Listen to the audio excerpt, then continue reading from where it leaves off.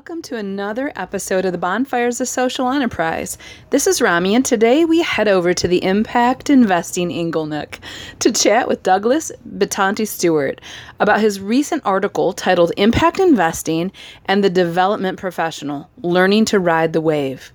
You can find this published article in the fall 2017 issue of Advancing Philanthropy magazine. By the way, we have a lot of links on this episode in our show notes if you want to learn more, which I'm certain you will after hearing from our guest. Doug shares his very unique perspective on fundraising in the philanthropic space and how that really relates to impact investing. Stay tuned until the very end for a very special song from a Detroit artist. So let's jump right into the conversation with Doug. Welcome to the podcast. We're going to talk today about the article you wrote, Impact Investing and the Development Professional. I love that we're going to talk about this from the framing of a development professional because it's rarely discussed and you have a lot of experience with it. So we'll give links at the end of where this article can be found. And so let's dive right in and talk about the overview of the article first. Sure.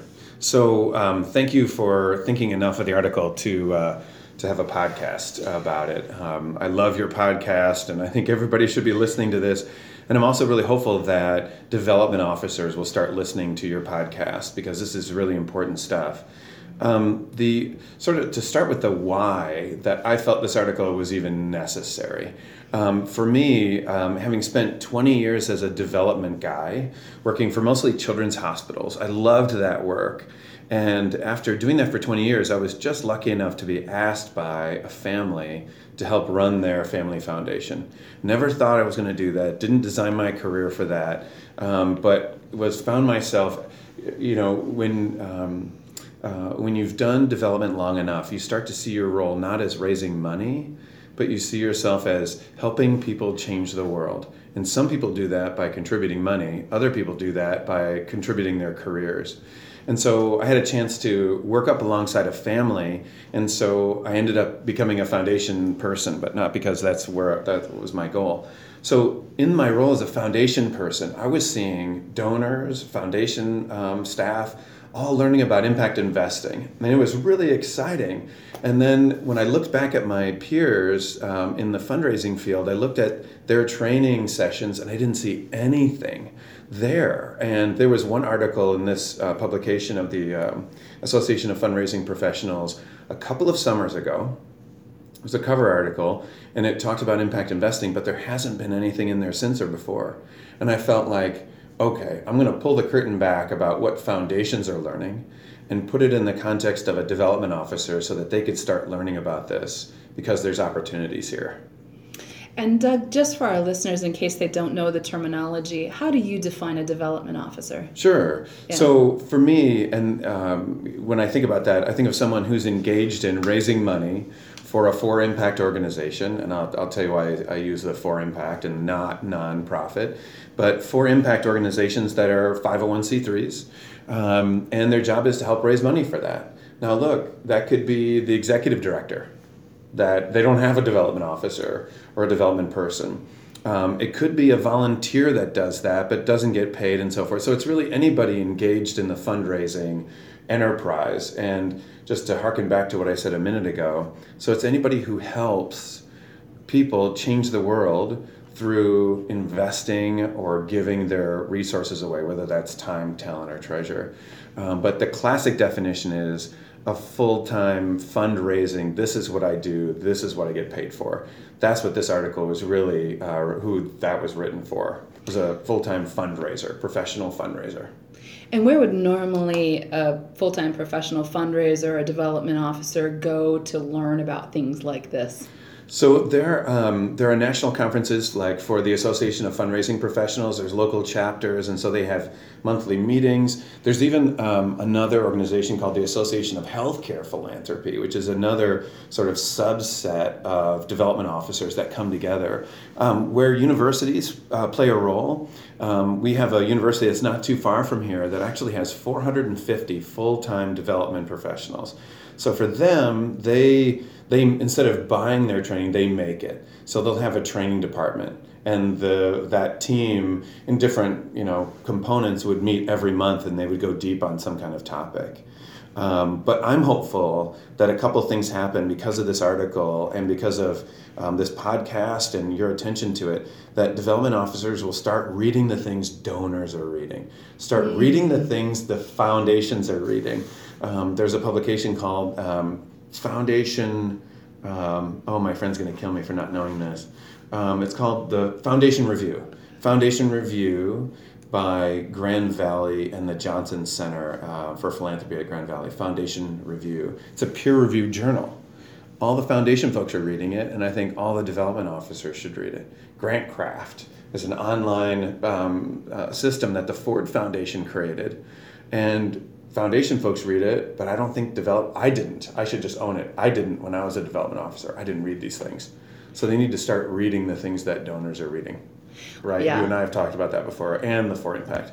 When the development professionals grab hold of this, the good news is that there are a lot of resources for them to find that will already talk about all these tools. The Mission Investors Exchange is a great example. There's a number of, and we can talk about those other resources in a bit, and they're in the article too.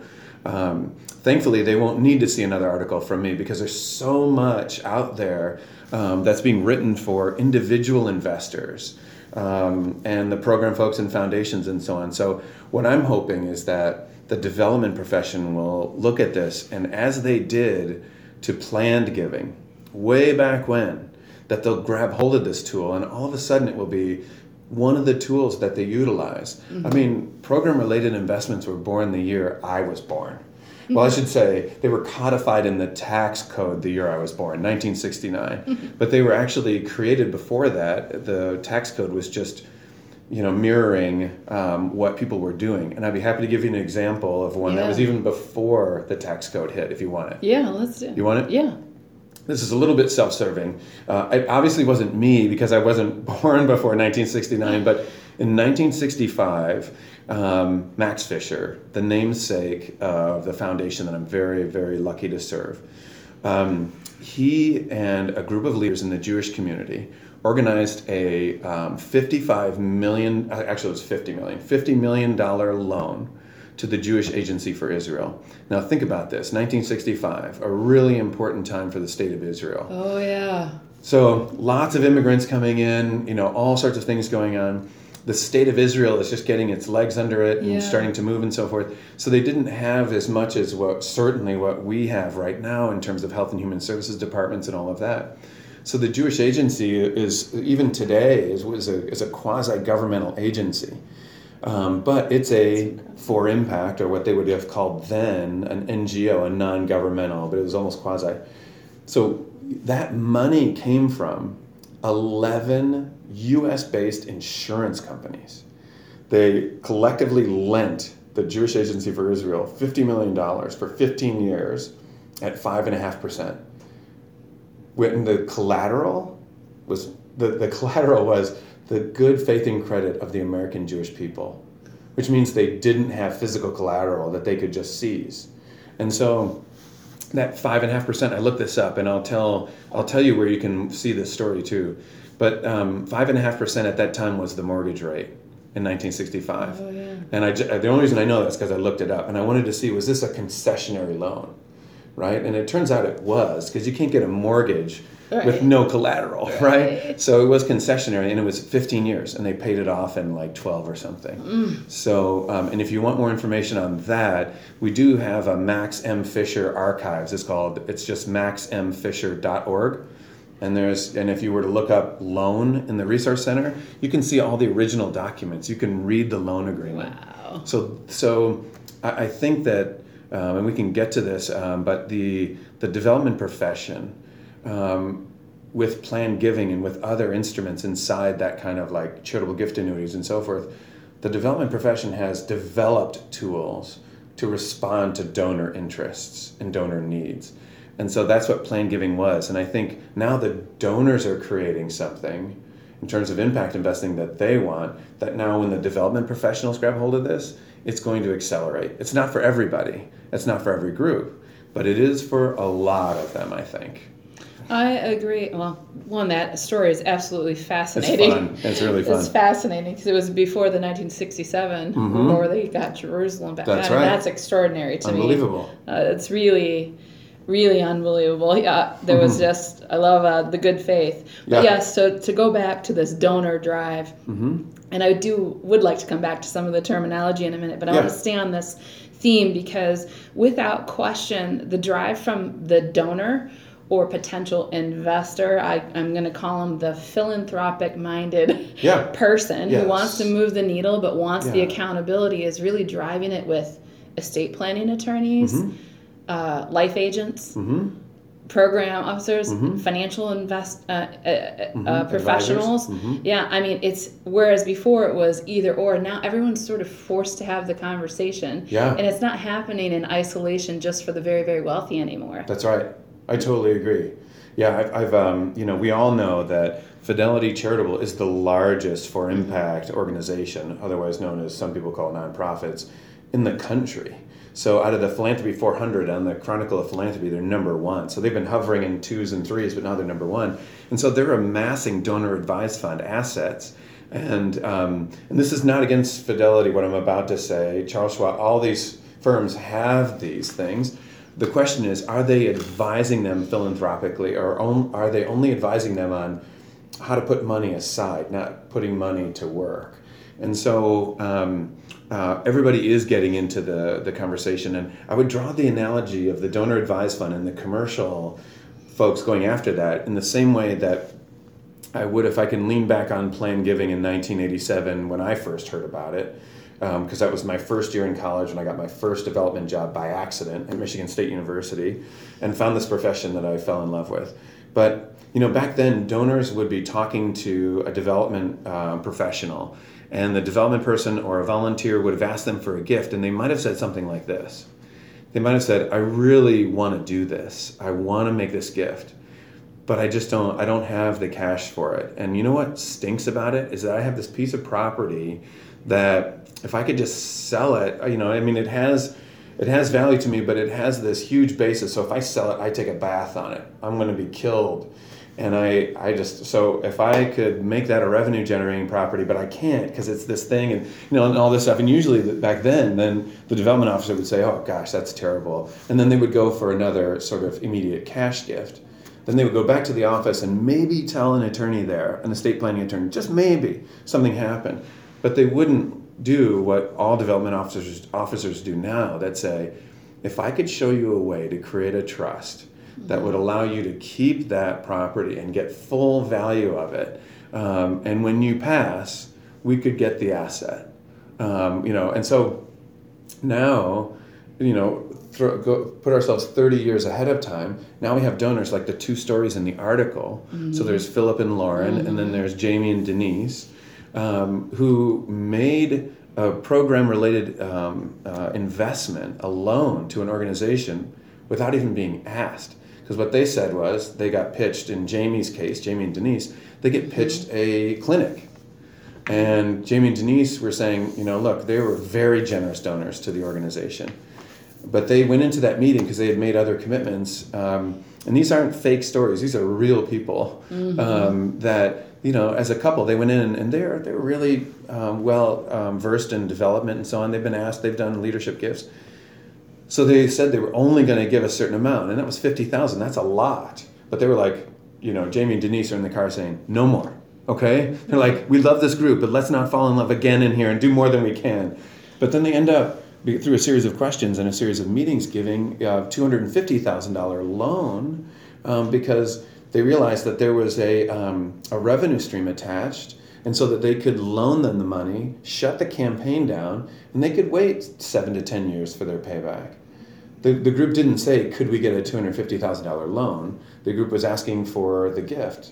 So again, this isn't going to work for everybody, but it's analogous. That's why I said in the article that planned giving or impact investing in the program officer, program professional realm in 2017 is like what planned giving looked like in 1987. So that's why 30 years later, here's this huge potential that development officers need to know that donors want, just like they want charitable gift annuities. And I noticed the theme of both of these stories, I am in full agreement with donors, is that both of these couples were very intentional about attempting to solve and help the organization they're trying to fund. And what ended up happening is their capital ends up recycling to catalyze something else in the future. That's right. This is very attractive to donors. It is. This idea. It is. And so I love that you said that. So in terms of the recycling, I think sometimes when people, especially development professionals, I've shared this article with two of my friends who happen to lead two very large university development offices. Because I met with them before, like, gosh, why don't you guys do this? And they're like, it's complicated, and we're worried about it cannibalizing our annual donors, because if they start investing, will they give? And there's some concern about that. And I say, man, that's the same thing we were saying about planned giving, and now look. So, and then when others think about impact investing, they think about the high-flying market rate side of it, more like the mission-related investing, which if we were to define these things, program-related investments being concessionary returns, so that if you lose it, you can mark it off as a gift. And on the market side, you lose it, right? So when you're going for market rate returns, this article, talking to development professionals, is about the concessionary side. And it won't be for everyone. A women's shelter that's taking in women from domestic abuse and all these things that we're hearing so much more about nowadays, they may not have an opportunity for this. So when we say the donor, we are talking about donors who are, to your point, they want to do this, and many of them are direct cash donors in addition. Yeah. Our first PRI was to an organization that the family had just made. When I say our, I mean the foundation that I serve. The first PRI that the foundation I serve made was to a group that the family had just given $500,000 to. And then they said, would you be interested in a loan for another $200 to, for 7 years, use the money to do exactly what you were doing here, and then give it back to us? And I'm probably talking too much, but I have one other example of where this makes sense, because you said, the money recycling. So one of the things that we also know about investors, in the truest sense of the word, meaning an actual financial investor, they always have a cash account. There's always there's for cash flow purposes, there's this certain amount of cash sitting there. And so foundations have that have endowments, individuals have it. Imagine you live in a small town, and your small town gets a federal grant for a certain program. It's a violence prevention program. And like any good federal grant, you have to do it, and then they pay you, right? And so your small town now can't do it. And because of the for impact organizations that they're using don't have the cash flow to front it, so everybody says, darn, and then they, quote, leave money on the table. So an investor or a donor who has a cash account and has X sitting in there, that might be a small portion, and all they're doing is parking their cash in a different place. It's a federal grant. And so they're just helping with cash flow, zero interest, but then that money, instead of sitting in, Goliath National Bank, just to use a funny, instead of sitting in Goliath National Bank, it actually does creates an impact, and then the money comes back. And you're not even paying rent on it. I mean, how much are you getting in your cash account? Right. So some are negative, right? Yeah, some are negative. Right. And so that's just, to your point, that's not even recycling. That's almost like putting something to use that wasn't going to be used. It's just going to sit there. It's queuing up an asset, and it's by queuing the asset and putting it into the right puzzle for a season, it multiplies the already existing puzzle. That's a great way to put it. I think that there's... you quote in this, you talk about almost the fear of that it's too complicated, that program development officers face. They think, oh man, I'm going to need to be huge or get a lot of education for this.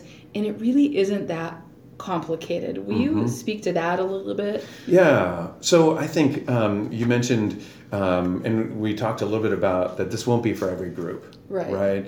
And so, and again, just to focus our conversation. So, and I love the work that you all are doing around social enterprise, which is a broad definition, and it's really important because sometimes a social enterprise might be organized as a limited liability company. It could be a for-profit, it could be a for impact. They're going for social enterprise, and then they care about the legal, just depending on what they're trying to achieve. In this conversation, primarily because we're talking about development officers and development professionals, we're really talking about for impact organizations. So to take that as the basis, because this is relatively complicated, but for the development officer or professional, it should be pretty straightforward. Uses of capital.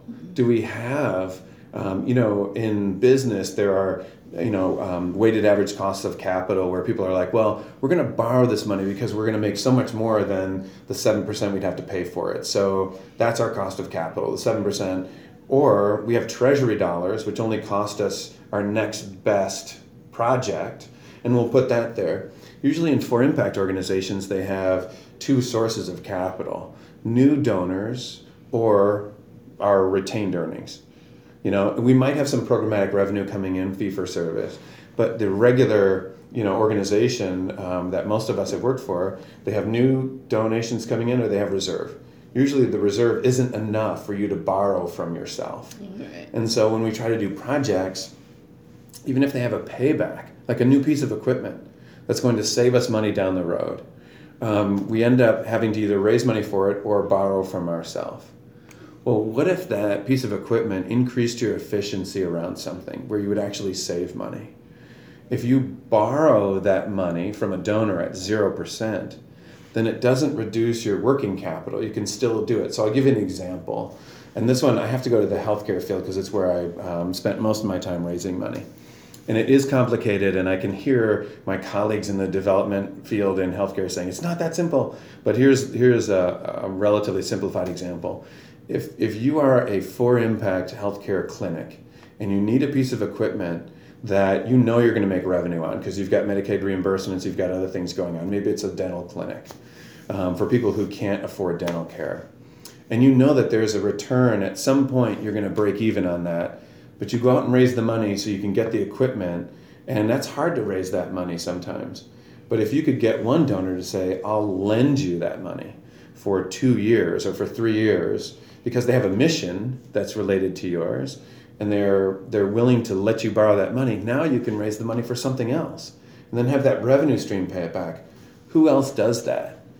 The for-profits do that all the time. Mm-hmm. They have money that instead of putting it into that piece of equipment, they borrow it because in that case it's less. They're getting more revenue than they are paying interest, right? So I hope that wasn't too complicated. I don't think it is, but it's sort of, if you were going to borrow this money, or if you could, and you could use that fundraising for something else and borrow that, now you have more capital and you just have a different source. I would echo that, having spent 23 years in the traditional financial industry, that it is a different bucket of money. Mm-hmm. I want to encourage those out there thinking about, you mentioned cannibalizing one source or another. We find when you invite a prospective donor to the table to participate in something like you just discussed, hey gosh, I can lend you this money for the piece of equipment to help make you more sustainable. We need to keep in mind that donors are very interested in the health of your organization. They want to see you keep going, but it is definitely a different bucket of money in their mind and with the financial advisors. Let's take a side step the officer. So two things that you've heard me say, and Rami, you and I have talked about this a little bit, and I appreciate you giving me, and I should probably keep this to under 30 seconds on your very important podcast and the people who are listening. So two things. One is nonprofit and the other is officer. And the word nonprofit, a handful of us have been going after for a long time. And even Bill Drayton, who started the Ashoka Fellowships, has been going after the word nonprofit for a while. So I just want to just sort of be very clear that this is not something that started with us. And then the officer was something very, very recent. So briefly, I just don't believe that this sector, or I put it in the positive, I believe this sector deserves a name that truly reflects what it is, as opposed to simply saying what it's not. And while many people think that profit is bad, such that you could say nonprofit is good, and many people say that nonprofit has a lot of positive connotations, I'd say I agree with both of those things in pieces and parts. Not all, because I think profit actually can be a very good thing. And I grew up in a family of academics, so I lived off the for impact sector my whole life. But friends who have parents and so on that were working for GM and so forth, that's for profit, so that funded their education. It's all fine. But I really think that we shouldn't simply be defined by what we're not. So for me, I want to be for something. And a good friend of mine, Ron Kagan, another good friend, Shirley Stancato. Ron runs the Detroit Zoo. Shirley runs New Detroit. We got together and we're like, well, should it be social impact? And then we're like, well, Ron said, remember, there's environment in it too. Yeah. Right? So he's like, so we said, okay, for impact. So that we would have a name like our sister sector, for impact. And I know I'm over my 30 seconds, and we have to get to the officer. No. But let me we got time. Let me just say it's interesting. When I've been floating that to some of my friends that work in the private commercial space, they'll say, but hey, some of the best businesses we know were designed to solve a problem. Mm-hmm. I say, you're absolutely right. And they're like, so we make an impact too. And I said, that's awesome. Report it. Because you know what? Our sector makes a profit too. I mean, what do you think some of these healthcare systems that are C3s that have $7 billion in endowment, that's retained earnings. So really, if we had to argue, we'd have to call ourselves the non-owner's equity sector. Right? Oh, there you go. That's what we'd have to, and that sucks. So it's like, what are we for? So if you make an impact, report it. Right. Companies like Strategic Staffing Solutions, they're a really impactful company, and they're starting to report what they're doing from an impact standpoint. So that's the pitch on for impact. So we just the group that agrees, and not all my own team agrees with this, by the way. But that's why we say for profit instead of nonprofit. And you use the term C3, which is an abbreviation for the 501c3 for That's those right. that might not be in the U.S. Yeah. Yeah. So good point. That's our IRS code. And for those that are listening from other countries, we had I pitched this in front of a group of folks who were not simply from the U.S. and including Israel and a couple of countries in Africa. It was South Africa, it was Zambia and Uganda. And I pitched this, and they're like, why do you in the States always have to come up with a new name for something? Why don't you use ours? NGO. And I was like, non-governmental organizations? There's another non. Now that helps. We do some work in Lusaka, Zambia. So it's clear when there's an NGO 10 years ago, because you could say, this isn't the government, and they'd be like, oh, I get it. But now, even Lusaka and the outerlying provinces are becoming more commercial. I think the NGO is going to start losing its pull in other countries, because it'll be like, okay, well, the commercial sector is also non-governmental. All right. So, but anyways, NGO is still better than nonprofit to me. And so. I always think about the NGO, because we've done some work globally as well. It gets tricky because they're sometimes receiving funding from their governments, so it gets all it's half one dozen or the other, it's like it is. I like yours for impact. It is. How about the officer? We've had some laughs behind the scenes about this officer. I love this story you're about to tell about your revelation about the word officer. So for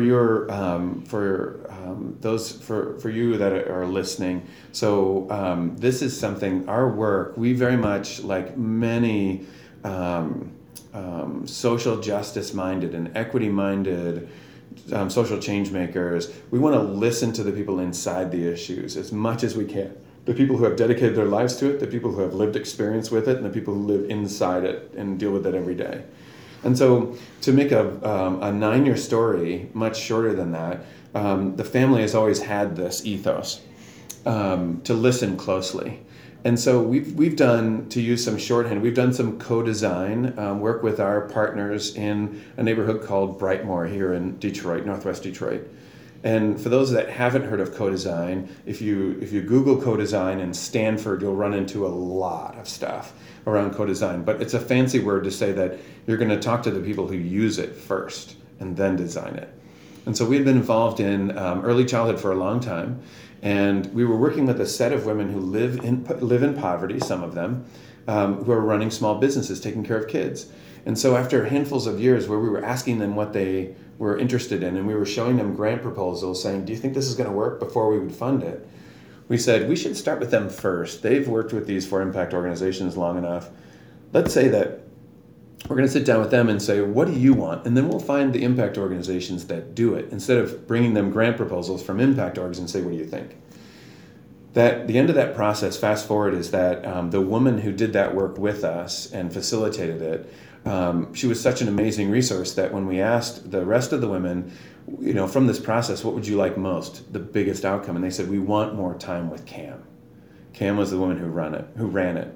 So we hired Cam as what we called a network officer. So here's the reason why officer is a problem for us now. So Cam's doing work in the neighborhood, and the women pull her aside and say, tell us about your title. Tell us why you're called that. And she said, oh, well, a network is, and she starts to describe a network. They're like, no. We know what a network is. We get that. Why are you called an officer? And she said, well, chief executive officer, chief operating officer, it's just a term that's used in foundation speak, and I guess it's in the corporate world and so forth. And they're like, but you understand. And they were like kind of holding her hand in a way saying, you're from where we're from. And she said, this is one particular provider. She said, you and I both have to train our sons how to act in front of police officers. And so I'm telling my son that when he gets pulled over by a police officer, that he has to start saying sir, that he has to code switch to whatever you want, sir. And so she said, what I'm asking you is, am I supposed to comply with you? Is that what the Fisher family is trying to tell us? And it was like, okay, that's a break. And here we are working in a community where mothers and fathers and aunties and grandmothers have to train their children how to act in front of police officers or parole officers or child protective officers. And so here's a program officer walking in, which many times don't look like they do. That was a break. So we asked them, so I can stop there, but they did help us address it, if you want to hear that real quick. Yeah. So we said, oh my God, right? We're like, oh my God. No, my title is executive director, not chief executive officer, but that doesn't matter. We have program officers, associate program officers, senior program, et cetera. There's only 7 of us, so we have 1 of a couple of those and 2 of a couple others. But in any event, so we said, well, why don't we ask them what they want the title to be then? And Cam went back. They came up with 23 choices. They had 2 focus groups, if not 3. I think Cam had one around her dinner table, and but these were real focus groups. And took the 23, whittled it down to 3, and then instead of picking one, they came back to us and said, here are the top 3. And we know that you need to code switch with us, just like we have to code switch with you when we're in our communities. So look, we love all 3 of these. So you take these and go back to your mostly white, privileged world with all sorts of respect. Because and look, we've had hard conversations. And they said, you choose the one that's going to resonate the most with your peers, because we'll take any one of these 3. But they knocked out 20 other alternatives and said this. So the title that will stick is Network Partner. And so we'll start, and we never call people grantees, because most of the time people only call themselves grantees when a foundation is there. For all the money I raised from foundations, I never called myself a so-and-so grantee unless I was in their offices. So we're going to change our titles from program officer to program partner. We still haven't figured out how to do the gradations of that. Like, are you an associate partner? Right. And then director instead of director of programs, because that doesn't make sense anyways for us. We'll have director of partnerships. Wow. And so they'll partner with funders. They're going to partner. I know that sometimes that sounds like fundraising, but it's actually really underscoring what our relationships are. They're partnerships. And we just happen to have the financial resource. They have the human resource. They have parts of the intellectual resource. It's a lot longer than I thought. Right. I'm sorry, but No. I feel like this is really important, because unless we, in the broader scope, if we lift ourselves up to more of a big macro view, impact investing works when there's thoughtful observation going on and a little bit of a jump down the pride ladder, nice way to put it. Some humble, pride's a stinker. It'll get us all in trouble, me included. But I noticed that if we humble ourselves and we really understand impact investing works best if we can just stop and pay attention to things like that many would overlook. I personally want to thank you for taking that seriously and doing something about it. That's why you're one of the change makers here. Well, can I just share one last thing? And I don't know if we're wrapping up, but there's a quote from a woman that I learned something dramatic from that where this comes from. And it can go right back to impact investing in the words there. So I was sitting with Mrs. Fisher, Marjorie, the other namesake of the foundation I'm lucky to serve. I was sitting with her daughter, Julie, sitting at her bedside while she was going through some thank you notes that she had received from a handful of families whose children she supported through high school and college. And, there was a group called Take Stock in Children in Florida. That is an amazing group. So they were the ones that actually did the work. Mrs. Fisher provided the resources. She was looking through a thank you note, and under her breath she said, and I'll never forget this, for the years that I've spent at donors' sides, when they've had breakthroughs and when they've cried about the impact that they've made, or they've been excited about the legacy they've extended. I've never heard a donor say this before. She said, under her breath, while looking at a note, I will never be able to give enough to make up for how grateful I am for these families who have allowed me into their lives. Wow. Right? So I just want to say it one more time so you don't have to back up the podcast or whatever, because I needed to hear that. Because I was like, what? It's heart-wrenching. Yeah. She said, I will never. This is a woman who had everything, right?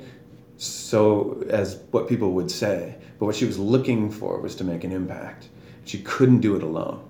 And so she had the humility to know, this is Marjorie Fisher, had the humility to know that she would never be able to give enough to make up for how grateful she felt for the families who allowed her into their lives. And so when we go back to impact investing and we go back to all of this, the investors who champion a 3x, 2x, 1x, 0x, and you notice how it's smaller there, not bigger, that they need to be thanking the people who do this work every day. They need to be thanking the families that go to the meetings for whatever the intervention is. That's what we call it. They don't call it intervention. They call it, this is justice. And you can't, so maybe someday two things will happen with impact investing. One thing is that we know that all investing has an impact. It can be positive or negative. Negative, we just call it an externality, and then people don't pay for that. Imagine if all investing took in the full impact of it, positive, negative, and we just called it investing. And some of it has a positive impact, some of it doesn't. Then we'd have for impact, for profits. We could actually see it. It's like, report it, guys. You know why they don't report it? Because they're just not disciplined enough. The for-profits, they just don't have enough discipline to measure their impact. Remember, that's what they used to say about us. Yes. So anyways, but it's the humility, and I want to share that quote because I wanted you to hear it, Rami, because you're a partner of ours. You actually are involved in a couple of our investments, and that's part of our ethos, and I don't get to share that story very often in that quote. I have written about it, and I can give you a link to it, but that's the kind of humility then that underscores all of this and also recognizes the importance of the development officer in this mix. So they're not begging for money. They're not taking people's money. They're developing opportunities for people to change the world. And they need to look at this impact investing work and see themselves in it. Yes, absolutely. That's a great place to close out for now. Right. And I want to thank you. I'd like to come back and periodically check in with you on your observations as a regular guest, if you're willing. Sure. Well, only if you see it worthy. We should talk about what those are before we go online, right? I'm happy to. Right. Okay. So very kind. Let me get one more. And I'm going to go back and insert this. Okay. Doug, what would be a strategy that you would give to a program officer who says, "Gosh, what do I say to my donor when they say?" Why wasn't I offered the opportunity to fund the equipment? Are you using my donation to pay back the other guy? Oh, yeah. There's a little bit of nerves there. Mm-hmm. And really, in my mind, it's just a matter of language, of how you set that expectation. Right. Since this article is really attempting to start to encourage the program development folks, could you speak into that? I know we didn't ask that ahead of time, but I feel like it's real for them, So I think transparency in fundraising and development is really important. And so if the professionals who love it as much as I do feel the same way. And so I think this is a new body of work, right? So if somebody were to say, if a donor were to say, well, why didn't I get that payback and why didn't I? So those were the kind of questions that people were asking when the charitable gift annuity was created. Right. It's like, well, why didn't I give you the money and then create an annuity that came back to me? Why didn't you talk to me about that? So I just gave it directly. Well, if we create a menu of opportunities for donors, and this is what development professionals do so well, those that are raising the money, and be clear about what capital we need and why. So that, yeah, for this equipment, we already raised, let's say it's a $200,000, or let's just make it simple, it's a $50,000 piece of equipment. If they already got $25,000 of donors for it, and then another donor stepped up and said, I'll give you the other 25, but I want mine back. Yeah, they should go talk to the other donors and tell them that, look, we have a chance to do it this way. Are you comfortable? So that they're not in the same deal. So that they can, and if all those other donors say, we want to loan it too, well, then you have to figure out how you're going to do that. But I would be clear on the front end and say that this is, like with Jamie and Denise, this is a clinic that within 7 years, it will be, it'll pay back what we put into it and we'll start making margin. Okay, that means somebody could loan the money to it. So I think they just have to be clear on the front end. And one of the things we shy away in the for impact space is, so, oh my gosh, we're going to make money on that. Like we're going to get revenue back. The Catholic nuns that started a lot of these healthcare institutions would say, no margin, no mission. That's right. You know, so I'm not saying that everything has a margin, but if you have something that does, that could pay it back, well then let's just be clear. Right. And let's be really upfront with our donors about it on the front end and not worry about it cannibalizing. Just say, we have all these opportunities. You should decide what's best for you. Right.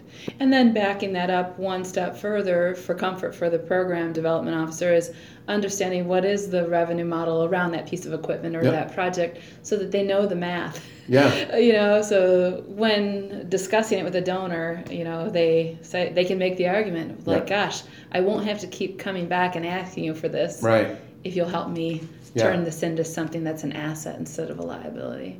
I agree. Well, thank you. Is there anything else that you want to add on? This was really good. Oh, I'm glad you like it.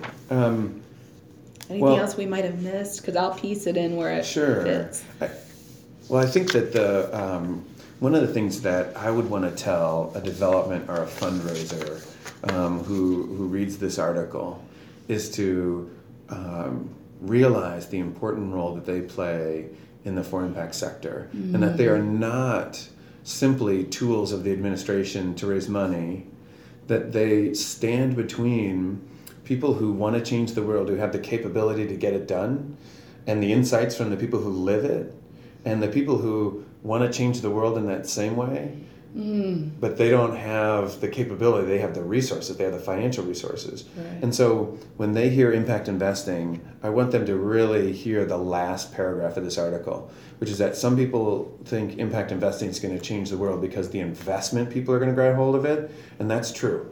But I actually think that this is going to be more true, that impact investing is going to change the world because development professionals are going to grab hold of this for impact organizations, and they're going to accelerate it, and they're going to introduce people that just, I'll loan that portion and I'm going to give you more, just like you said about the other, those 400 investors that started giving more. So I think it'll be the development officers and the for impacts that are going to accelerate this far faster than the for-profit. Yeah. That's what I would want them to hear. Well, Doug, that was very informative. As I mentioned, all the listeners, please jump over to our show notes for lots of links to various articles and the mentioned associations today as we chatted. Now, let's see what we have for you today in the form of a song to end this episode. Oh my goodness, this is one of my new favorite songs. Here is the artist group Infatuations and their song, Let It Ride. Thanks again to our friends at Assemble Sound for the song. Until next time, keep those bonfires burning.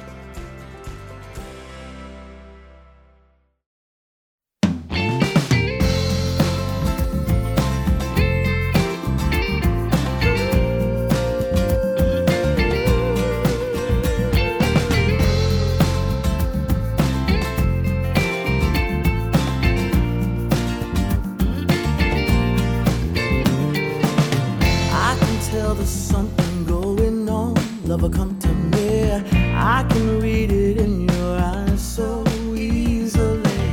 Got to show me what it is that you need. If you wanna take your time, then take your time, baby. It's been crazy lately, watching it slip away. If you're feeling lonely or any other way, you can take my hand, girl, and then you'll see that you're not alone, not alone. Oh no.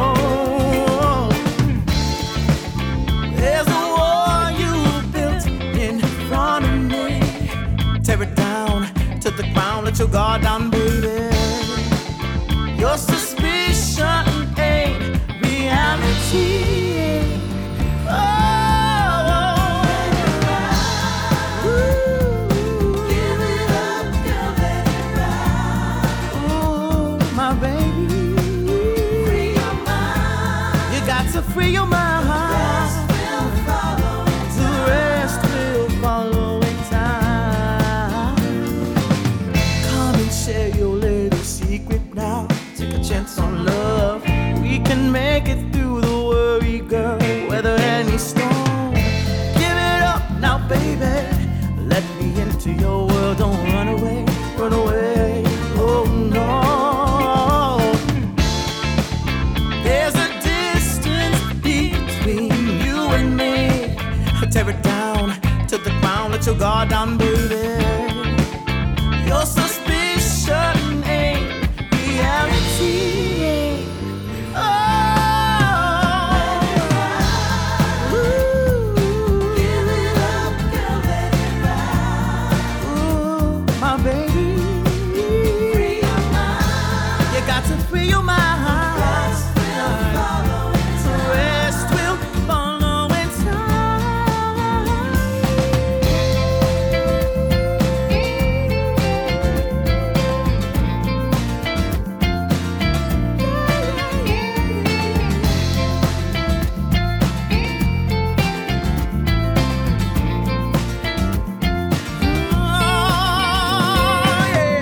So don't you worry about the great unknown. I'll be standing here for better.